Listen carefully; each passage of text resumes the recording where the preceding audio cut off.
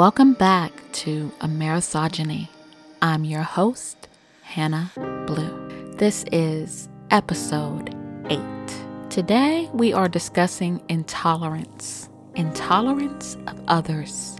I'm bringing you 3 stories in this episode I feel highlight the epitome of intolerance, not only in the U.S., but abroad too. Because that's what I do. I like to connect commonalities around the globe. The first story is on gender-affirming care. I don't believe any government in any country has a right to tell people what to do with their bodies. It's not its place. The body is personal. When you wake up in the morning, you get up and go to the bathroom. You brush your teeth and wash your face. You take a shower. And the government is not in the bathroom with you.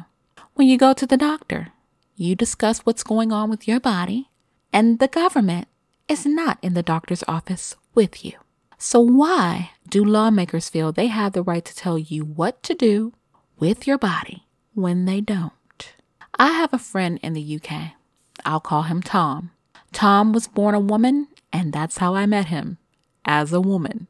And Tina was a fabulous person. Very funny, charismatic, big, beautiful blue eyes. Tina had a baby, a beautiful little girl. And after a while, Tina confided to me she did not feel like a woman. At a young age, she felt as if she were male. So Tina had hormone therapy and went through the process to become Tom. Tom is one of the best people I know. Now his country, the UK, is no better than the US in protecting transgender rights. Now, Tom was much older when he received gender-affirming care. Think of how much harder it is for teens to make this transition. A new study covered the rates of suicide among transgender teens.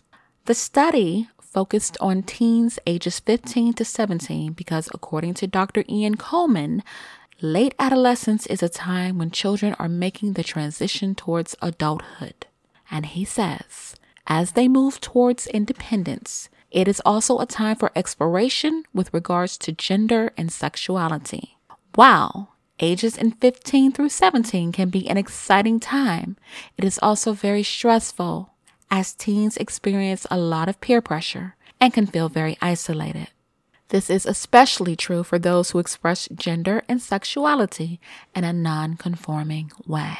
Dr. Coleman and his team found that transgender teens had a 5 times higher risk of suicidal ideation than their heterosexual peers. Transgender teens were 7.6 times more likely to attempt suicide as heterosexual peers. In comparison to heterosexual teens, teens attracted to multiple genders had a 2.5 times higher risk of suicidal ideation and a 2.8 times higher risk of attempting suicide. Teens who questioned their sexual orientation had double the risk of attempting suicide. The researchers also noted reports of bullying and cyberbullying by teens in their sample. According to Dr. Coleman, while bullying and cyberbullying is an important factor, it is not the only factor. Other factors related to feeling supported at home, at school, and in their communities. Well, conservatives do not agree with Dr. Coleman. They're pushing more than 80 bills to restrict access to gender-affirming care. What is gender-affirming care?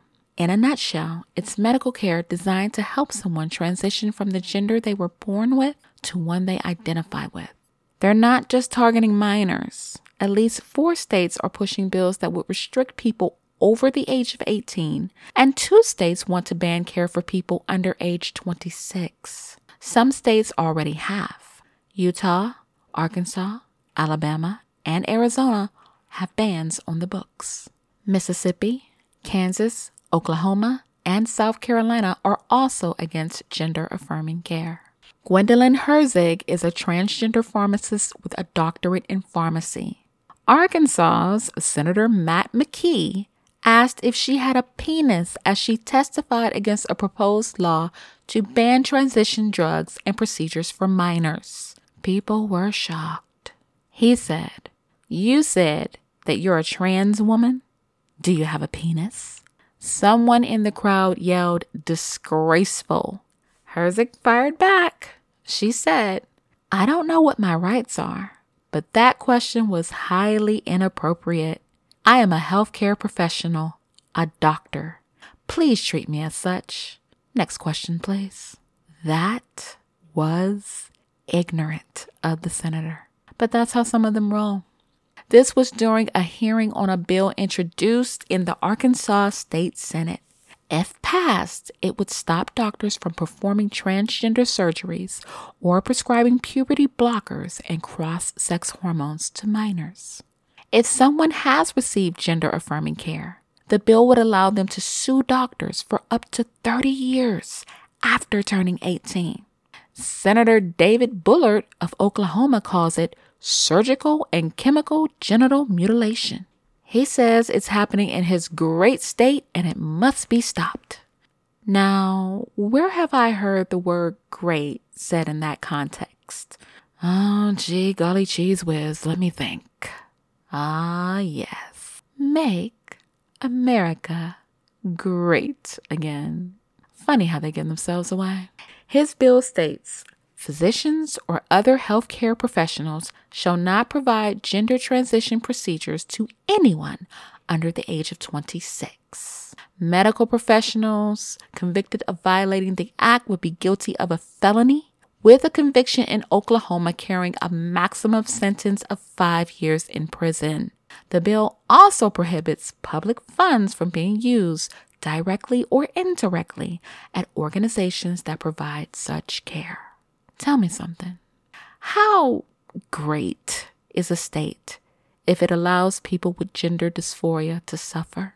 South Carolina's bill is similar to Oklahoma's, but if someone is older than 21 and they want gender-affirming care, they need a referral from their primary care doctor and a referral from a licensed psychiatrist who can certify the person has a diagnosis of gender dysphoria or a similar condition by the psychiatrist. And that psychiatrist believes that gender transition procedures would be appropriate for the person. GLP argues children are too young to decide whether they are the correct gender and fear they may regret it later in life. Research has been done to see if there was a high number of people who regretted GAS, gender-affirming surgery. And one study concluded there is an extremely low prevalence of regret in transgender patients after GAS. Listen, there are arguments on both sides. Some say detransitioning is real. The Detransition Advocacy Network is a charity founded by Charlie Evans, a former transgender man who detransitioned in 2018. Evans told Sky News that hundreds of young trans people were seeking her help to return to their sex assigned at birth. She said more resources are urgently needed for people experiencing post-transition regret. She says, I am in communication with 19 and 20-year-olds who have had full gender reassignment surgery who wish they hadn't, and their dysphoria hasn't been relieved. They don't feel better for it. They don't know what their options are now. Here's my take. I believe healthcare is a basic human right for everyone. Second, who are transgender people hurting if they receive gender-affirming surgery? 3, if they regret the process down the line, no one will have to deal with the consequences of their actions except for them. And maybe the doctors these bills will allow them to sue. We're in the year 2023, and we're still intolerant of those who are different from us. My next story is about Scott Adams, the creator of the comic strip Dilbert. Now, he's been under fire for some recent comments he made. Adams tweeted, Dilbert was canceled in 77 newspapers this week. But before I get into that, I want to note, he's been problematic before. More intolerance of transgender people. He's made jokes about transgender people and warned that Republicans would be hunted under Joe Biden's presidency. After a mass shooting on the 4th of July in Chicago, he said people should kill their own sons if they believe the child is a danger to himself and others. And they dragged him for it. He was also dragged for saying his Dilbert animated show, running from 1999 to 2000, was canceled because he was white. In 2020, he posted on Twitter, "I lost my TV show for being white when UPN decided it would focus on an African American audience. That was the third job I lost for being white. The other two in corporate America. They told me directly." Why was Dilbert given the boot? Because he's intolerant of those who are different than he. He went on a racist rant on YouTube supporting segregation. He was triggered by a poll where 53% of Black people agreed with the statement, "It's okay to be white." And he said, "If nearly half of all Blacks are not okay with white people, according to this poll, not according to me, according to the poll, that's a hate group. I don't want to have anything to do with them. And I would say, based on the current way things are going, the best advice I would give to white people is to get the hell away from Black people. Just get the fuck away from them, because there is no fixing this." Now, he said this on the YouTube show Real Coffee with Scott Adams. He later tweeted he was only encouraging white people to avoid hate and claims the cancellation of his cartoon means free speech in America is under attack. Now, according to Money Inc., Adams is worth $75 million. So he's not hurting for money, okay? He won't be at any food banks anytime soon, like many Americans will be now that their pandemic SNAP benefits have been cut. He also doesn't have to worry about going to the doctor, like millions of Americans who will be kicked off Medicaid this year. He's not suffering like many Americans are in this country. He's affluent, and he believes hate speech is free speech. Now, I believe in free speech, but not speech that encourages division between people based on race, religion, sex, gender, etc. None of that has any place in our society. It is 2023, and we still have people who cannot accept differences in others. I think his cartoon should have been canceled. But let us not forget, Adams only echoed what many in this country believe. They firmly believe we should be separated by race. They feel if people do not look like them, think like them, act like them, and speak like them, then they should be controlled or ostracized. Our next story comes straight out of China. And this story reeks of misogyny and murder. Now, I've never heard of 28-year-old Chinese model Abby Choi until she died. Her ex-husband and former in-laws were arrested after police found her cut-up body parts at their home in Hong Kong. They kept her legs in a refrigerator, and the house was recently rented by her former father-in-law. Police also found tools, meat grinders, chainsaws, her ID, credit cards, and other belongings in the house. Police are still looking for the rest of her body, including her head and torso. They certainly kept it in the family. Her ex-husband, former in-laws, and brother-in-law have all been arrested. The ex-husband, ex-father-in-law, and his eldest son are being charged with murder. Her ex-mother-in-law faces one count of perverting the course of justice. And what caused this sick Jeffrey Dahmer-inspired madness? Money. She had been fighting with her ex and his family over tens of millions of Hong Kong dollars. Now, we are well aware China's system is harsh on women. I covered misogyny in China in a previous episode, so this really doesn't surprise me. But there are still so many questions. If they went through all the trouble of getting these tools and renting the house, they couldn't think of a better way to dispose of the body? Why keep her body parts? Were they planning to eat her? I hope not. Disputes over money are never good.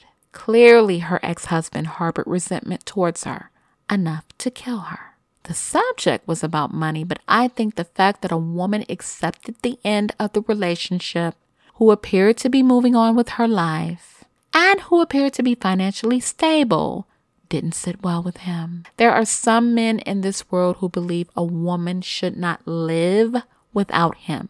A woman literally should not exist, not breathe, laugh, cry, swim, sink, or float without him.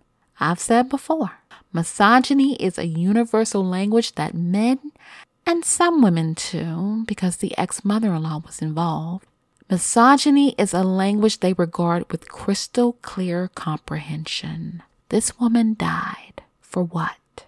There was no reason to cut her up and put her in a freezer. No excuse for this at all, except intolerance. Intolerance of free-thinking people who advocate for themselves, people who reject oppression. These 3 stories should all be cautionary tales of how destructive intolerance is. Intolerance isn't helpful. It doesn't foster harmonious relationships. It helps nothing good to thrive. We need to learn from these people. And I'm out of time.